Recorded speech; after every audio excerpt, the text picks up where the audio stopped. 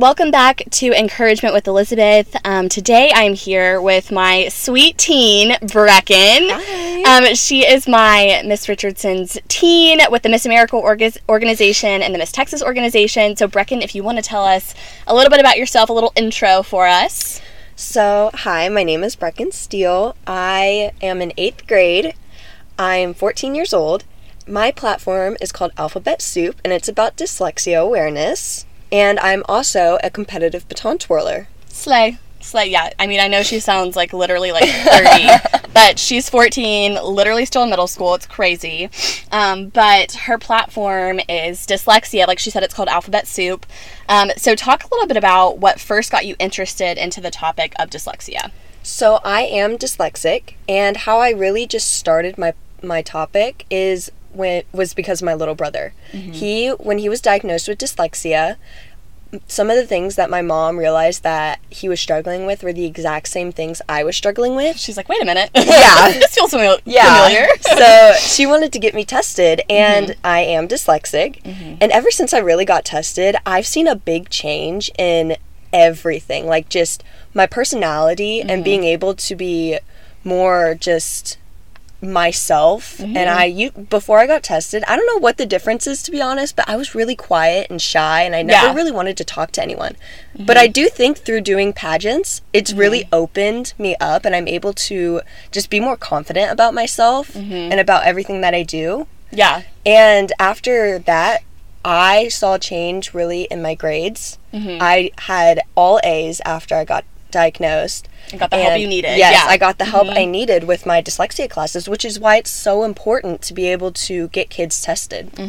So true. And it's also cool because actually the mayor of Richardson is also dyslexic. Yes, so it's also cool to see like people who are in positions of power and have been successful. 1 in 5 people are dyslexic. Exactly. Yeah. And you're like, they're successful. I can be successful. They might not even know it, but they could get tested and maybe like get the dyslexic help that they need, and they would be just like a huge change in everything. Yeah, you're like, your life could be transformed. Okay, so talk a little bit about your specific experience with dyslexia before your diagnosis, and then like the signs that prompted you to get tested, kind of like you talked about with your mom. Yes, so before I got tested, it was a struggle for reading especially, but pretty much every other subject, since I did pretty good at math, but when it came to like reading problems in math, I could not do that. Yeah. It was too many words. I didn't want to read it. It was too long. Okay. So it was just like crazy. Like especially with the word alphabet soup, all the letters are just mixed up, and you just really don't understand what is going on. Yeah. That I can't even imagine. I'm glad I've never had to experience that, but I'm also glad that you've been able to get help. Yes, and that's why it's so important to get tested. Yes, so true. What has been the most difficult part about learning and going to school with dyslexia? So, I've never experienced this, but a lot of kids have bullying problems when it comes to being dyslexic, because actually my Lone Star Princess, she isn't dyslexic, but she has dyscalculia, which is like the math version of dyslexia with numbers. And she's experienced some of that at her school just because she has something where her brain works a little bit different. People think that she's not smart. Yeah. And people think she can't do this because she has that. And that's the complete opposite reason. Yeah. Like, one of the smartest men in the world, Albert Einstein, was dyslexic. Exactly. Yeah, it has nothing to do with intelligence. It has nothing to do with intelligence. It's just so important to get tested so that they can guide you and rewire your brain so that you are able to understand more things. I love that. Okay, what was the most shocking thing you found out by researching dyslexia and doing all your dyslexia advocacy? So, before I wanted dyslexia to be about your platform. My platform. They don't really call it platform. It's like, they've changed that so many times. Before I even decided I wanted dyslexia to be that, I was diagnosed, and I didn't really know that much about dyslexia. But once I decided I wanted that to be my platform, I learned so many new things about it. Like, 1 in 5 people are dyslexic, so that's like really common. Right. And I learned 20%. Yeah. I'm like, and like, there's other kinds of, I don't want to say dyslexia, it's just like different kinds. Like there's a writing, a speaking, and a math that all work almost in the same way, but they're just different. They're other than reading. Mm-hmm. And it's like crazy how much like new stuff you can learn just by looking up the word dyslexia. Yeah, that's insane. Okay, so what are your future plans regarding dyslexia awareness? So far, I have already donated over 100 books, or it might be over 200 now. You're like, I gotta recalculate that. I gotta recalculate that. And I just want to be able to go to as many schools as I can and just talk about dyslexia, or libraries and donate, like, dyslexic books that have dyslexic characters in them. I love that. And I've actually already talked to, not a library, but I've talked to a school that came to the Richardson library, and they were all dyslexic kids. And I was able to be able to connect with them and just at like a question and answer Q&A with them and me. And it was just so much fun being able to connect and talk to these kids. Yeah, I love that. Okay, what is the easiest way for someone unfamiliar with dyslexia to help out in their community?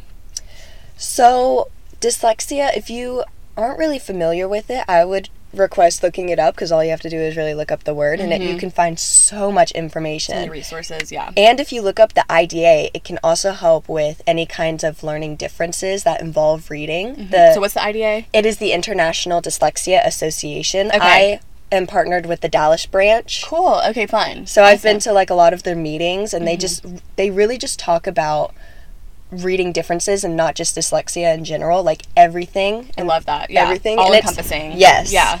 And if you really want to be able to know more about it, I would suggest just looking them up, or and once you find out what it really is, just being able to really get in the inner circle of the dyslexic kid or person that you are wanting to help, and ask them questions on what they don't see and what's I don't want to say wrong, but what is struggling, what they struggle with, and find like fun ways.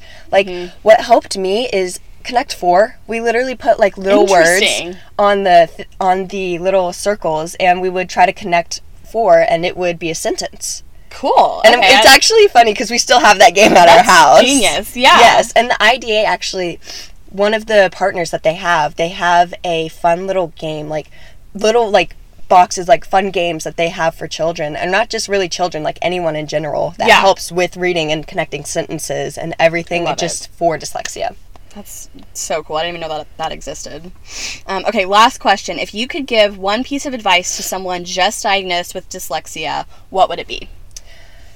It would probably be to really stand up for yourself, because when I first got diagnosed, you know how shy I was. I didn't want to ask questions or really do anything like that, and I was just like, I never asked for help. Yeah. And it's really important to ask for help, because if you don't ask for help, you won't get the help you really need, and you won't be able to, like, you might not be able to get diagnosed with dyslexia if you don't, like, say what you're struggling with, or acknowledge, or tell your teacher or a trusted adult what you're struggling with. Yeah. And it's really important to be able to ask for help so you get the help that you need for that.